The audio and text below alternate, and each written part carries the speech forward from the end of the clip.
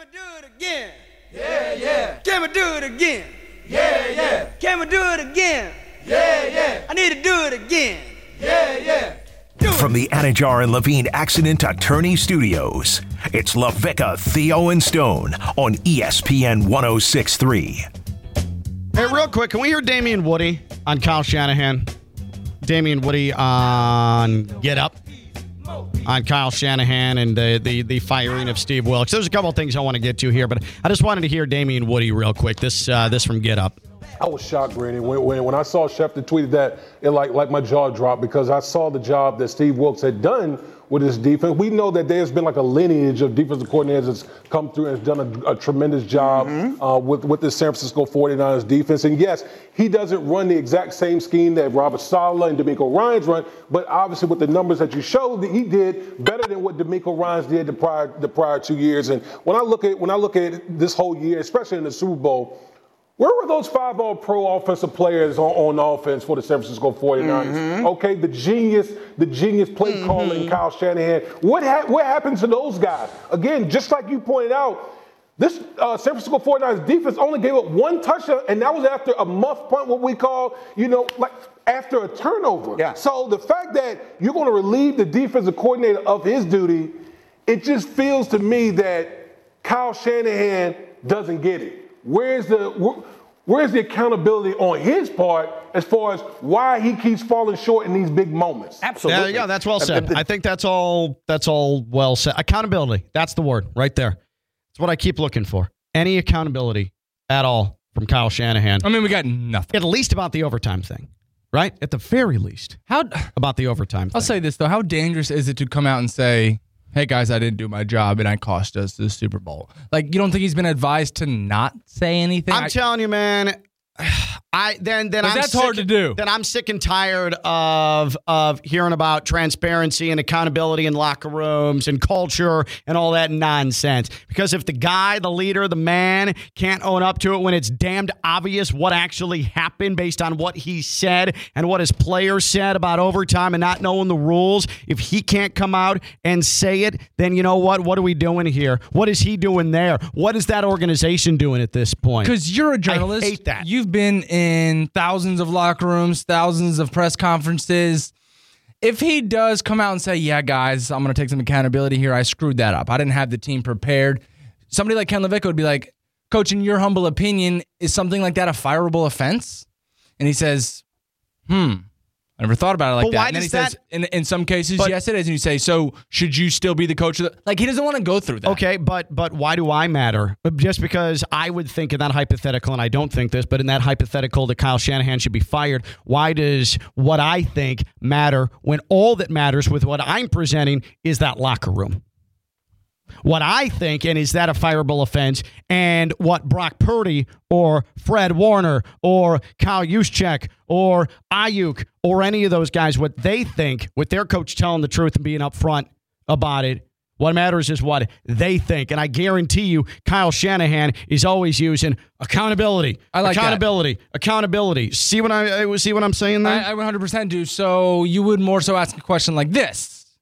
Do you feel as if you let the guys in your locker room and your team down? There you go. And just let him say yes. From a journalist standpoint, yeah. Because, again, I would never, and any journalist with a brain would not say, is that a fireable offense? Like, it's not a fireable offense. I feel like it's something that would be asked. No, but you want to know why it's still living?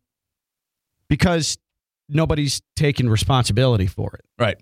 You know, there So has you not just been... Yeah. All Kyle Shanahan has been trying to explain it away is wishy-washy about the entire thing, trying to make us believe that, oh, yeah, this was the plan all along. No. Like, it's clearly not. Just stop BSing us. It's like the LeBron cryptic tweets and not answering questions about what the tweet meant, and then that turns into the 76ers and the Warriors calling the Lakers about whether or not LeBron's available before the trade deadline because he's not being transparent about it. It's amazing, even in a social media world where things can live and linger forever, how quickly something will disappear and go away if you just damn address it. I mean, look at the steroid era, and I know I'm really stretching here to make connections, but man, the one guy who came out and tearfully admitted, yep, HGH, steroids. I screwed up. Was Andy Pettitte. Do we ever associate Andy Pettitte with the steroid era or a cheater? Do we ever do that? The answer to that is no. I love that. But A-Rod, because he kept deflecting, avoiding, we do. Roger Clemens, deflecting, avoiding, we do. Barry Bonds still hasn't owned up to it. But Andy Pettitte sat there in Tampa, and we made fun of him a little bit, and guess what? Andy Pettitte's in everybody's good graces, and everybody loves him. Hashtag accountability. That's all it freaking is, man. Your job, your relationship, your parenting, on the field, off the field, everything. That's all it is. And have I been guilty of not being the most accountable at times in my life? Hell yeah. But man, do I realize the importance of accountability as my years have gone on and as I've gotten older, especially in my personal and professional life, both? Hell yeah. But on its all it face, takes. Trust me, loud and clear. All it takes. Heard. But on its face, a lot of the times when us humans aren't willing to be accountable, it's because we're afraid of what's to come. And what's it's because you're afraid of being humiliated. Of course. If you cheat on your wife, instead of being accountable for it. And again, I don't judge. Everybody does their own thing. You judge. I don't judge. No, I don't judge. I don't judge. What do I always tell you? Judge. What do I always tell you about DUIs? I don't. Am I supposed to remember off the top of my head? I have a hard time poking fun at people because you never know when you're going to find yourself in that situation. And I try to put myself in a position not to be in trouble with that, but God forbid something happen, and then I have it thrown back in my face that I sat here and railed on somebody for 10, 15 minutes about that. Yeah. You know? Or infidelities, or mistakes at work, or saying something that got you in trouble. Like all those things, you bring it up, but you don't focus on it because, again, I'm a firm believer that I'd want to be treated or afforded a luxury if I was in a similar spot, so I don't want to burn that bridge, right? Right. So that's where I stand with that. But back to the point, whether it's an infidelity, whether it's saying something stupid, whether it is making a mistake, whether it's letting someone down, instead of just sitting there and, I don't know. Because then you're making people feel stupid around you because they know. And the more stubborn you are about admitting it, it drives them crazier and it diminishes you in the process. You know what helps the journey to healing? Not to get like super profound here. The journey to healing? Being accountable. Owning it. And then you move on. That was beautiful. Right. And that's all Kyle Shanahan has to do. Because now I feel like he's insulting our intelligence. Yeah. And then he fires Steve Wilks. And I think that further makes us feel like, even if he was already planning on doing it, it makes us feel further like he's insulting our intelligence. Okay. Let me figure out what I want to do here. Oh, Baptist Health Injury Emporium. Baptist Health Injury Emporium. Why don't we go ahead and hit a Baptist Health Injury Emporium?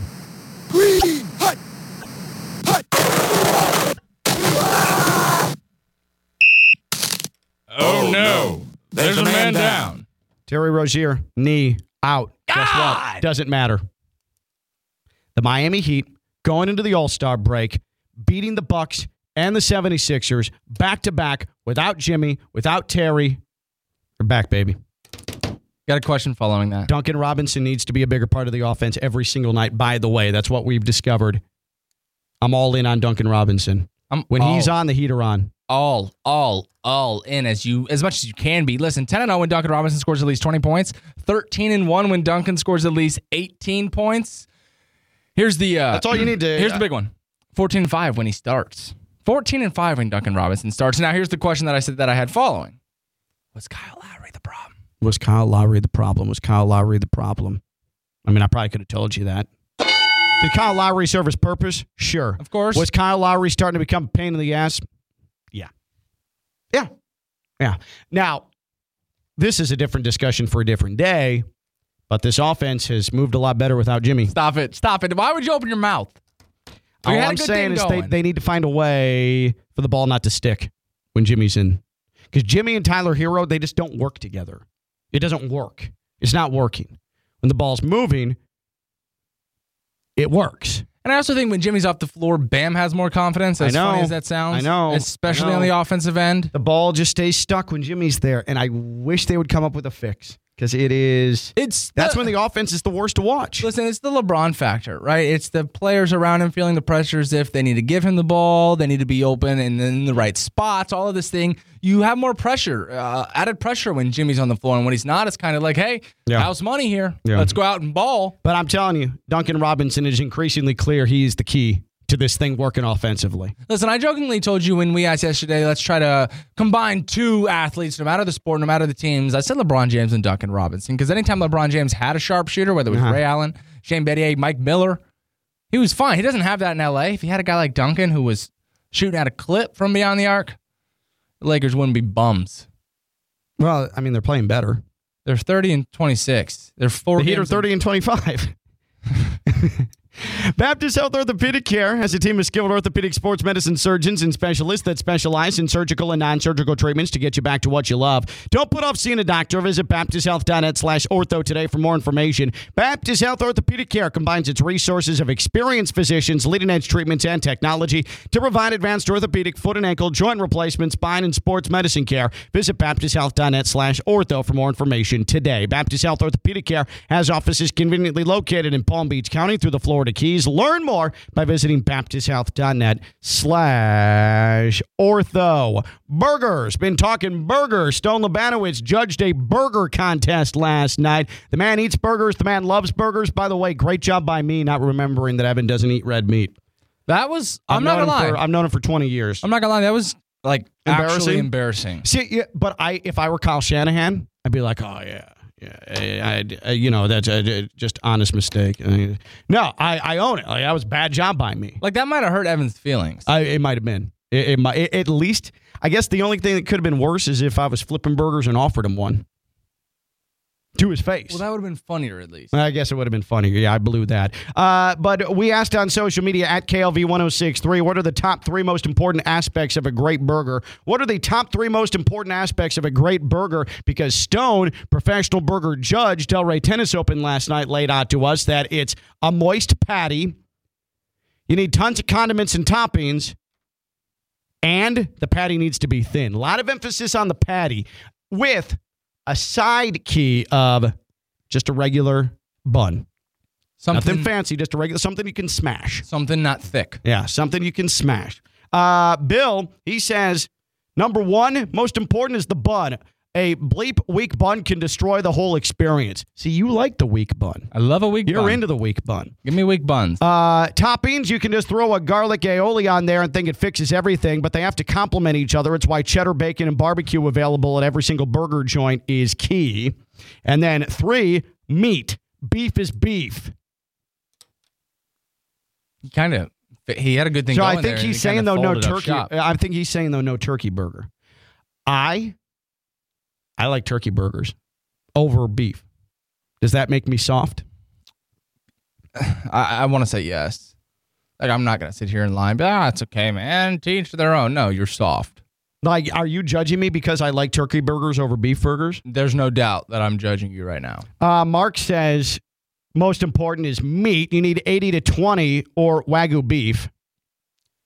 Sorry, Mark, we don't have the budget you have. Yeah, Wagyu beef. 2, seasoning plus temperature, salt and pepper, onion powder, garlic, touch of paprika, cooked medium rare. There you go, medium rare. And I agree with him with the onion powder and the garlic. That makes, if you sprinkle that on while you're preparing the patty, that's good stuff right there. That's gold stuff right there. You know what also is good in burger patties before you put it on the grill? Soak that baby in teriyaki. How about it? Now you're on a roll. Yep. Listen, when you're making burgers at home, you can do it with a turkey burger, too. If there's an onion powder and garlic powder all over the countertop, you ain't doing it right.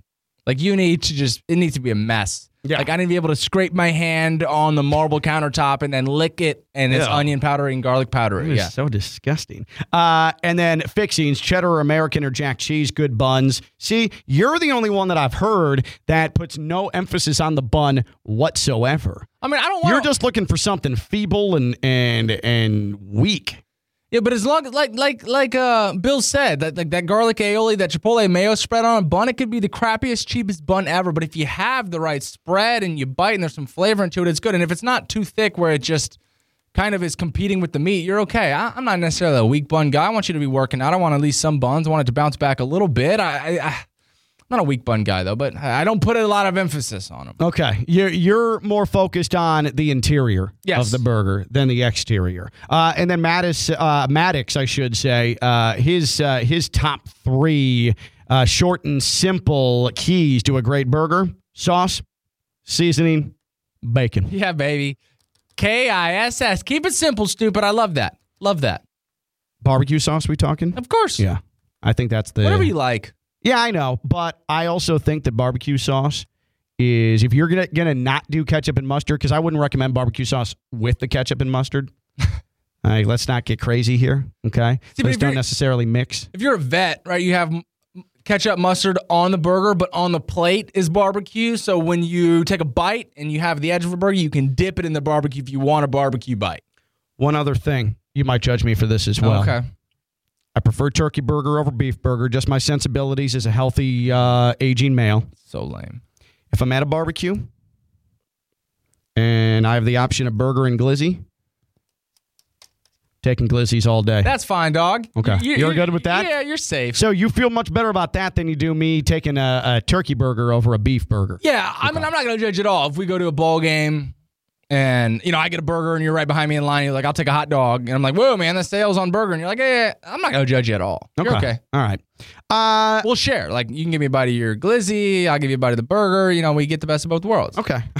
Weird. Am I feeding you that? Yeah. Let me tell you about EDS. EDS is EDSairconditioning.com. They've been doing it since 2006. And I tell you what, when you're having the barbecue or the cookout coming up here in the next couple of months, when it's super hot out during the summer and you're sweating and you're dripping and it's humid and you've been outside by the grill, one of the most refreshing things to do is to grab a beer, walk inside of your air conditioning, let it wash over you, and you say to yourself, hell yeah, this is living. What if, in this hypothetical, what if you walk through your screen door, you get inside, and you're like, wait a minute, I don't feel any coolness at all. This beer's not doing anything for me. I'm still dripping. I'm still gross because your AC has gone out. Then everybody at your cookout's like, oh, my God, we got to go, man. This ain't working anymore. I'm not sitting in the heat anymore. You got a problem. Avoid that problem, that hypothetical, that nightmare with EDS, because EDS is yes. EDSairconditioning.com. Again, doing it since 2006, servicing Palm Beach County and surrounding areas. EDS Air Conditioning. EDS is yes. That gold plan, they have technicians coming out a couple times during the course of the year to make sure that everything is copacetic. EDS is yes. EDSairconditioning.com. EDSairconditioning.com. EDS is yes.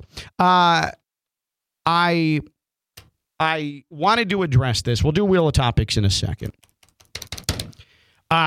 This is like the third time since you and I started working together, Stone, that we've had to address a mass shooting on this show because it's so prominent that you can't avoid it, right? Right. And this one spanned into the sports realm as well. So for anybody listening right now who's like, Ken, stick to sports. Well, guess what, dummy? This is sports. I'm not going to spend a ton of time on this because I'm not going to say anything that hasn't been said or say anything that's going to profoundly change how anybody thinks about guns, firearms, the problem in this country, the constant threat and execution of mass shootings. I'm not going to do any of that. I'm just a guy with a midday radio show in West Palm Beach. But what I wanted to say is that I, for the first time yesterday, once the sadness passed, and once the anger passed, and once the shock passed, and that shock, by the way, an increasingly lesser amount of time, every time this happens, I experience that emotion. For the first time after a mass shooting, I felt embarrassment. True embarrassment as a citizen of the United States of America. And I know it's said over and over and over again that the U.S. is the only place that this thing happens. But it's worth repeating over and over and over again. Among first world countries, it's the only place where this stuff happens. Whether you're going to a movie, whether you're going to school, whether you're going to the mall, whether you're going to church, and now whether you're going to Super Bowl parade, there is a legitimate chance that you're taking a bullet somewhere in your body or multiple. It's an epidemic. It's disgusting. And it's embarrassing. American exceptionalism. Best nation in the world. You can't say that with a straight face when you go to a Super Bowl parade and all of a sudden bullets are flying because people legally own firearms. Get the hell out of here. It's my Second Amendment right. I need it in case the government tries to take over. The same people who say that, Second Amendment, my right. And the reason that amendment exists is because it was used as protection in case the government tried to strong arm the citizens of this country 300 years ago. Those same people who still use that as an excuse for the Second Amendment, my rights. Those are the same people that are terrified of Travis Kelce and Taylor Swift and a vaccine because it's the deep state trying to infiltrate. So all of you conspiracy theory nut jobs who want to make sure everybody knows where you stand with your conspiracy theory, and you're saying that it's my right because what if? It's not rational. That's as irrational as your fear of Taylor Swift being a deep state operative for Joe Biden. I'm embarrassed. It's embarrassing. Around the world, people looking at the team that won the most prominent championship that comes out in North America, they already make fun of us for the gun culture we have that's taken over, that's stained our society. And guess what? As predictable as can be, mass shooting, injuries, children in hospitals, and death. It's so damned embarrassing. And if you're not humiliated, if you're not embarrassed, and if you don't, and you're unwilling to realize what the common denominator is, mental health, it's mental health. The same people who scream mental health are the same people that vote against actually funding assistance for those with mental health problems. If you are so daft and so stubborn that you refuse to just admit there's a common denominator, and that's the damned guns, then there's no hope for this. And you know what? I say that. There is no hope for this. So if you're not embarrassed, you're not humiliated, then you're also not a contributing member of American society. Just understand that, okay? Yesterday was humiliating and embarrassing. Yes, it was tragic. Yes, it was predictable. And inherently, that's what makes it so embarrassing. And that's what I felt. That's Stone. I'm Ken Levicka, Theo and Stone, ESPN 106.3.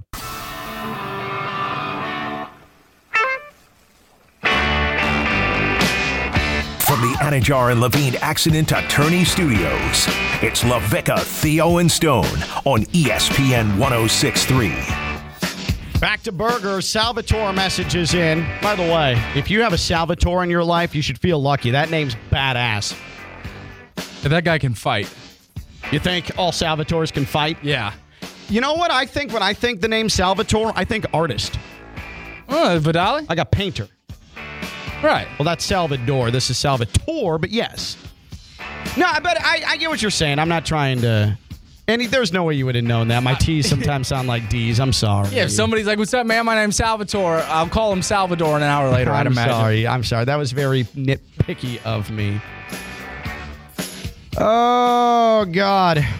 Salvatore says, bun to patty ratio, seasoning and caramelization. That bun to patty ratio is what I mean by my bun take. So you want like a 3-to-1 patty to bun ratio, it sounds like. Yeah. Shout out Salvatore for that. No, but you wanted a thin bun. So I feel like what you want. I want 3-to-1, but... Okay, interior to exterior. There we go. I want 2-to-1. I think I want 1-to-1. Yeah, I think you want 1-to-1 and you want a whole hell of a lot of toppings. That's what you're looking for. I don't know how to do the 3-way ratio there. Seasoning, caramelization, and then harmony of flavor, salt, fat, acid, heat.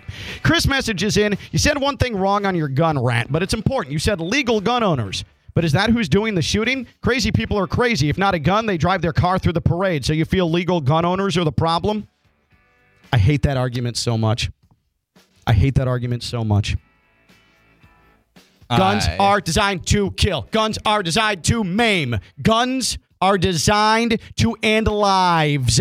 They are the easiest way to conceal impending death. okay?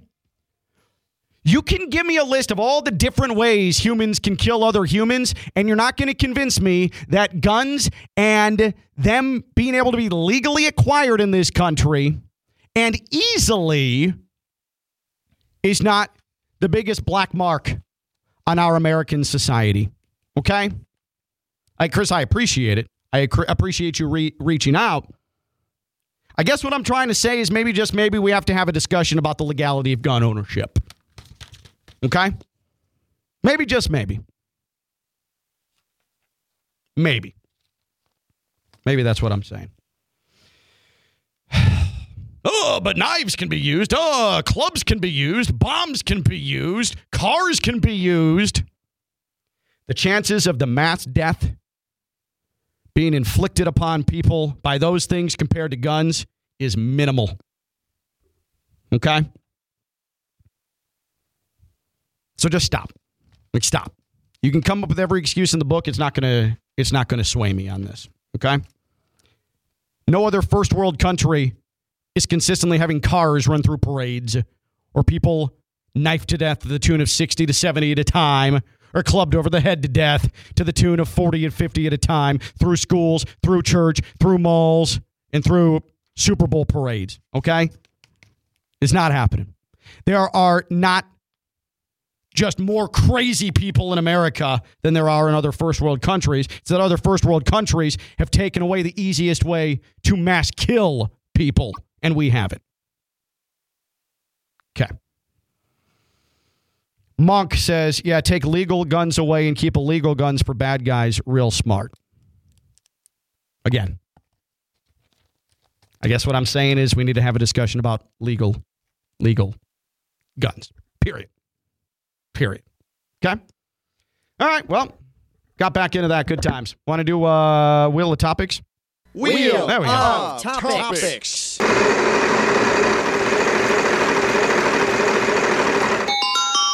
Devin Hester. Ooh. Devin Hester is our first topic on Wheel of Topics. I want to say this about Devin Hester, and we're very proud of him as a local, Riviera Beach, the entire thing.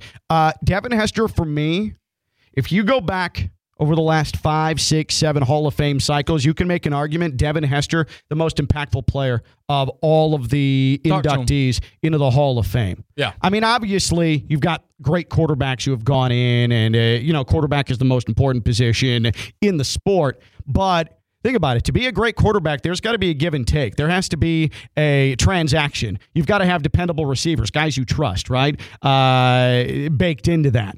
If you're a Hall of Fame running back, you need an outstanding front line consistently throughout the course of your career, in addition to your God-given talent, correct? Defensively, you're relying on a lot of people around you to make sure that you can hone in on your assignment defensively and get the job done. A receiver, you need a quarterback who's delivering you the ball in a spot where you can go use your talent to make a play. A return man, you're contingent on the punter or the kicker being stubborn or being cocky enough if you're good enough to kick to you. And all you need, if you're a great one like Devin Hester was maybe a block or someone chipping somebody to throw the tackler 2 inches off their intended line, and then you're gone. Like Devin Hester, for anybody who wants to argue, because I've seen this, Devin Hester, he's a special teams player. He's a return guy. And it does bother me that he's going in as a wide receiver. That's not what he's known for. He should be recognized as the greatest return man in the history of professional football. That's a hard-ass job. So much so that they basically ended the art of the return partly because Devin Hester was so damn dominant at it. No lies. There's never going to be anybody, because now the nature of the sport, there's never going to be anybody who is going to be able to accomplish what he accomplished. Rightful Hall of Famer. Someone that is going to go down as one of the greatest football players of all time. What a damn legend, Devin Hester. I'm very surprised, and you just brought it up. I'm very surprised I couldn't bend the rules for one guy, and that's Devin Hester, right? To change, obviously no return specialist in there. This is the first return specialist, though, to make the Hall of Fame, so to dub him as a wide receiver, a little annoying. And I'll say this as well. One, it's about damn time. Two, I was always told, I had a special teams coach when I played at Southern Illinois. One of them, one of 3 or 4 that I had in my tenure there. He always used to say there's not 3 phases of the game, there's 4. Offense, defense, special teams. And that 4th one is free points and good field position. It's an entire phase of the game. And you talk about transaction between a quarterback and a kicker, right? Quarterback brings you there, kicker gets it done. It's basically an alley-oop, some say it, but there's something to be said for good field position. If you're going to go to the Super Bowl and talk about who had better field position, who was in plus territory quicker than the other, hey, it literally depicts who wins a football game a lot of the time. I watched almost every second of Devin Hester's Chicago Bears career, okay? And what I will tell you is the Bears, were they good? Was the defense dominant? Absolutely. But what changed the trajectory of that football team with Rex Grossman as the quarterback and not exactly all-world receivers on that team or an offensive attack? The fact that they were starting their possessions closer to the goal line than anybody else in football because of Devin Hester, both on change of possession and on kickoffs. Yeah, and you can even talk about what happened when the lights were the brightest in the Super Bowl. Always stepped up in the brightest spots. Absolutely. And when the Bears needed it, they got it from Devin Hester. Always. From a quarterback's perspective, you're on the sideline, you're going through some of the opening plays that you guys have scripted. Boom. Your teammate takes you to the minus 40. Yeah. You're on, we get to start the drive from the 40. Okay, your entire playbook changes. You say Justin Tucker, free points. Yeah. Right? He's just free points. 3 points every time, right? Devin Hester is the closest thing we've ever come to the kicker version of a return man. And it's just free 6 points right there. Yeah, your offensive coordinator, you're on standby. Let me see where Devin takes this. It's awesome. Because if we get to the minus 40, we'll probably take a shot. If we don't, then we do this.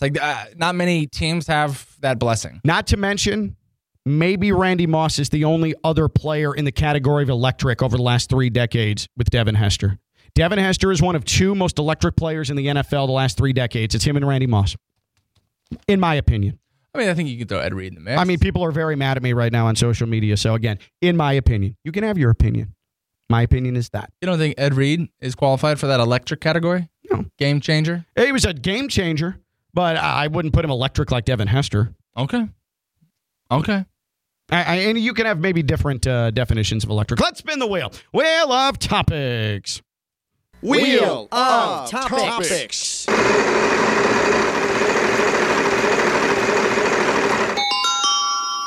Maggots. Weird. This from CBS. A Delta Airlines flight scheduled to fly from Amsterdam to Detroit turned around mid-trip after maggots were discovered aboard the aircraft. An airline spokesperson confirmed that Flight 133 AMSDTW was interrupted due to an improperly packed carry-on bag without providing additional details into the cause of the disruption. The spokesperson added that customers were compensated for the inconvenience, but did not elaborate on the amount or form of the remedy. A passenger on the flight told Fox 2 Detroit he saw about a dozen maggots fall from an overhead bin and land on a female passenger seated next to him. He initially believed the incident was a prank, but flight attendants traced the insects to a passenger's carry-on bag, which contained rotten fish wrapped in newspaper, the passenger told the news outlet.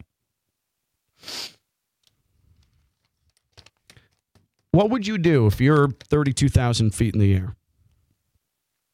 You're sitting there, you're on your phone, tablet, watching Real Housewives of Beverly Hills. You feel something drop on your head. You're like, New York City. Real Housewives of New York. Okay, Real Housewives of New York City. You feel something hit your head. You're like, oh man, who's throwing pretzels? You reach up to your head. You feel something a little wet. You're like, what in God's name is that? You pick it up. You look at it. It's a damn maggot on your head. And then there's a second and a third and then a fourth one falls. What are you doing in that spot, Sto? Definitely not speaking in hyperboles here. I would immediately throw up. Yeah. I'm not even trying to be funny. Like I can guarantee you, knowing myself, I would throw up as soon as that happened. That is brutal. That is absolutely brutal. There's nothing grosser than maggots. I'll take a cockroach falling on my head over a maggot any day. I don't know about that. It's a bold statement. At least cockroaches aren't slimy. It's the slimy part of it for me. But if it's on your head, a cockroach can crawl down your neck and in your shirt. Point. A maggot you can flick off. That's a good point. Ugh. And how do you just forget rotten fish in your carry-on bag, by the way? I'm sure you didn't forget, but what else were you think there's where are you going to send it? Why do you need rotten fish? Like, why do you have rotten fish? Or did you not know? How did you not smell it, that it wasn't rotting? That person doesn't have enough money to send that thing through an ice pack company. A lot of questions. Yes, a lot of questions. A lot of questions coming out of this. Let's go ahead and spin the wheel of topics. Topics.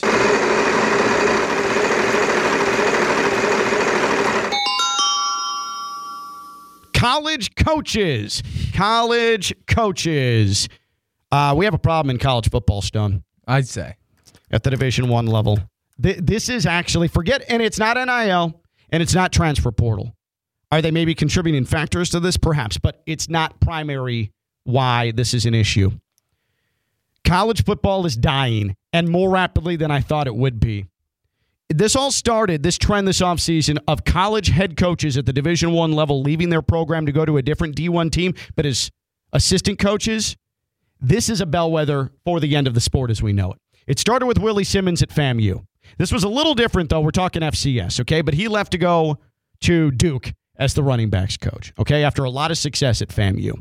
I think he could have done better than the running backs coach at Duke. He's that good a coach, but he made that decision. Yeah, but for Willie, that was in the works 5-6 years ago. Like, he knew he was going to make that jump, regardless of the landscape of college football. And again, FCS school as opposed to Division I FBS. Yeah. Then there's Chip Kelly, who left his job as the head coach at UCLA to go to a school in his conference, Ohio State, and take over as offensive coordinator. Think about that. You leave your head coaching job at the University of California, Los Angeles, to go to a different school in your conference now and take over as the offensive coordinator. That's weird, right? And I don't want to say right. I'm not going to say right. No, but no. Continue. This is why it's weird. And then there's Sean Elliott, Georgia State head coach, who left today to become an assistant coach at South Carolina. That's three Division I head coaches this offseason that have left their head coaching jobs to go take assistant roles at other Division I schools. And this is why this is such a massive problem. The top of college football, which is about 8 or 9 teams, and the money they generate and the money they have to work with, as opposed to the rest of Division I, especially getting into the group of 5, it is so top-heavy that it's invalidating the sport. I always say that Division I college football and college football as a whole is the most frustrating because not every team, unlike any other sport that's ever been created anywhere in the world and here in North America, every team has a chance to win a championship unless you're playing college football. Then there's only 8 or 9 teams that can conceivably win a national championship. And then the biggest game for most of those schools is an exhibition that comes in the month of December or January. That's a problem. And now it's gotten to a point where the resources of that top level of teams, the 8 or 9 that can compete for a national championship, their financial resources are so much more vast than any of the schools at the same quote-unquote level of college football that they're pulling those football programs' head coaches to be assistant coaches on those staffs. 8 or 9 schools that can do that. We are past the Rubicon of issues with college football. The sport is dying. And hey, you can go watch 8 or 9 teams compete every year. Fine, go do it. I know I hate that for college football.